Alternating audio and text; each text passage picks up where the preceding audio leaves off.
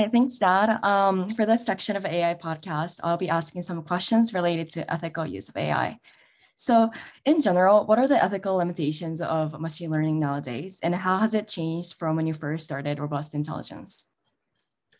Um, I think it's been always the case that AI and machine learning is, they're extremely sensitive and vulnerable, and can sometimes behave very weirdly. And I think this is something that, as I said, like people did not really know before, but are starting to realize. And I think this is like the major limitation that these machine learning models have. And I think people are starting to be aware, not just because, researchers have found out about them, but also because more machine learning models are put in production, right? And used for actual applications. Before, it was only applied to, some benchmark data sets that lab researchers like really cleaned up and labeled correctly and all these things. But I think as more machine learning models are getting into the wild, I think these issues about sensitivity, vulnerability, weird behaviors, I think all of these are being exposed more. The other thing that I will say is, I think what I just said was about the models. I think when we discuss machine learning, there's always the aspect of the data that you're training the model on. And I think the limitations of machine learning is that, right, machine learning models follow what the data tells it to follow, right? So if your data is biased, for example, right, then your model is going to be biased if you're not careful about the way you train the models. And these things are things that I think practitioners are not aware of enough and not taking enough precautions at this moment. I see. And you mentioned the liability of AI, but in case of AI security failure at a company, what kind of responsibilities will be incurred and who will bear those responsibilities? So I think as long as the usage of the AI models by the users were reasonable, I think it's mainly the companies that are going to be responsible for all the issues that are going to happen. And this is actually where we come in, right? Like basically what we provide to these companies, as I said, is it's like a risk management software, right, for AI. And basically the idea is, whenever companies develop these AI models, right, they can use our product to make sure that their models risk-free, and also, as I said, right, like manage this across their organization, right? So in some sense, like this issue about like AI security failure and responsibilities, I think the companies can rely on us to kind of reduce some of the responsibilities that they have to take, and kind of give that to us. So in some sense, it's kind of like an insurance, if you understand what I mean. Yeah. Yes, absolutely. You've mentioned the biases of AI, but do you think it's ever possible to combat those issues? If yes, in what ways and in what terms of fairness? And if no, is there anything we should change about the use of AI? I think eliminating like biased behaviors completely is something that's extremely difficult. But I think there are a variety of kind of ideas that are presented to tackle these issues, right? About like these biased models. And obviously there's no like bulletproof algorithm, or there's no like single fairness definition that can like solve all the problems about, biases in machine learning. But these are definitely information that we can reveal to one, like for example, before the model goes out into production, make an informed decision about whether we should, right? Because say that models is making like certain biased decisions. And so yeah, I think I'm not a strong believer of like kind of say permanently like stopping the use of AI in a specific domain. I just think it's just that we are not prepared to say release AI in that domain because we don't have enough tools to assess its risks. right? So I think as we develop ways to, for example, understand the types of decisions that AI make around, say, fair decisions, right? Then I think we will be able to apply AI in most domains that are considered like very kind of, I guess, harmful right now. Right. I definitely agree that the power to make informed decision is important. But sometimes the internal process of AI is described as a black box because it is hard to know how the AI drive the conclusion to a certain problem. So how do you think is important for us to try to make the AI's black box explainable for an ethical use? Right. I think it's definitely important. I think my short answer is like interpretability is necessary, but not sufficient actually for kind of risk-free and fair models. And what I mean by that is like, it's necessary in the sense that, interpretable models, like it builds up trust, especially with, people who are not building the models. It obviously reveals why certain, say, decisions were made, right? After we realize that, for example, they made wrong decisions, and it kind of gives justification. But right, it's not sufficient in the sense that it's not going to necessarily prevent, for example, misbehaviors from happening in the future, right? You can explain things post hoc, right? But you can't really like prevent things from happening by, for example, having like good ways to explain the decisions of AI, right? So this is where like, this is why, for example, we are not saying like we are building ways to make AI more interpretable, right? We're basically saying like we're making ways to make AI more robust and safe, and we say that because we believe that in some sense, like robustness encompasses interpretability as a concept to kind of ensure that AI is safe and secure and can be protected against biases. Right, that makes sense. Thank you for your opinions.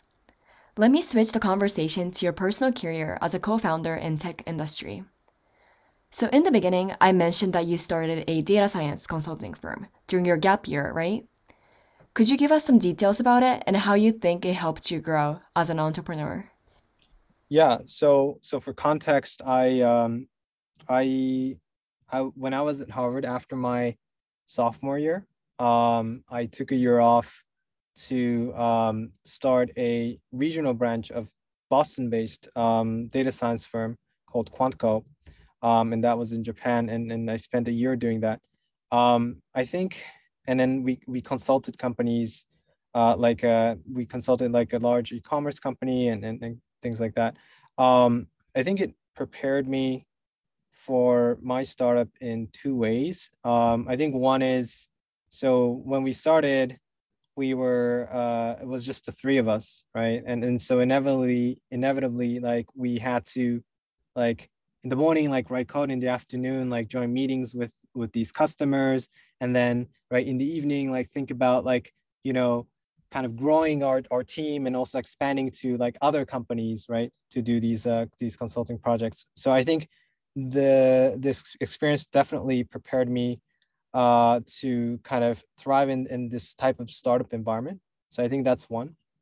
I think the second aspect is I realized that um, I realized the importance of like having the technical edge, right? So when I worked at Quanco, I think as you said in the introduction, right, like I worked with a lot of um, like econ PhDs, right, econometrics PhDs from Harvard and MIT, and at the time, right, like I didn't really know how to read like research papers, and then I kind of worked with people who were just like, grabbing like these random papers, well, not random, like these papers, and kind of implement very effective say pricing solutions or demand estimation solutions that these our clients could not implement, right? And this is where I realized like, oh, like, I can't just be like, interested in startups or, have like good ideas, but also have like the solid technical foundation to do that. So I think those are the two things that I learned.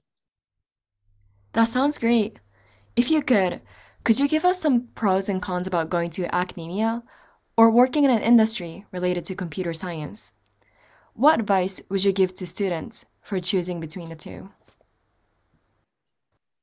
I think um, I think there are I think there's one way to kind of separate the two is like, industry versus academia. And I think even within industry, there's like starting a startup versus kind of, going into say bigger companies.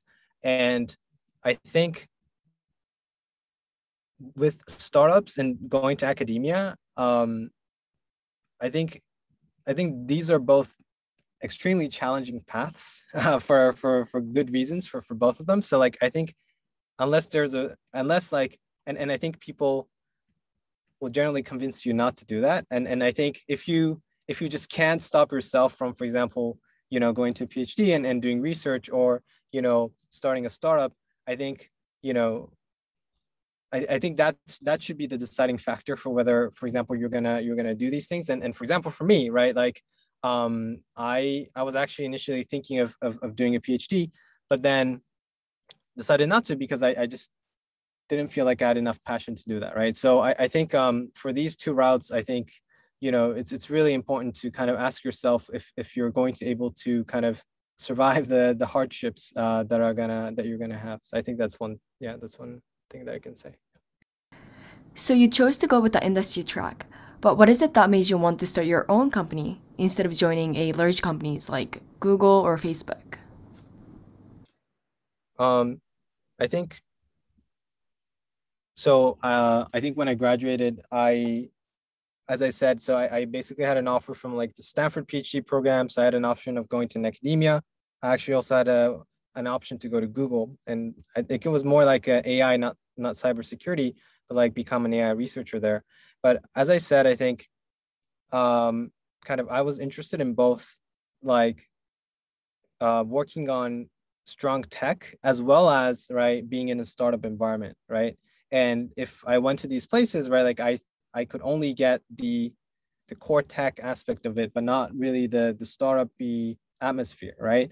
And I think this this decision of starting this company was obviously due to, like, the situation that this like kind of AI domain is in, and the fact that most AIs are vulnerable, and I was like, oh, like there is a great opportunity here. But on a personal level, right, like I also could not choose something better because robust intelligence basically had both like the technical aspect as well as the entrepreneurial aspect. So that was kind of why I decided to start my own company.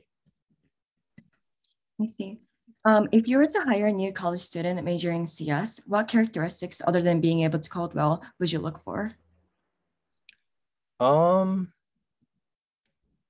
I think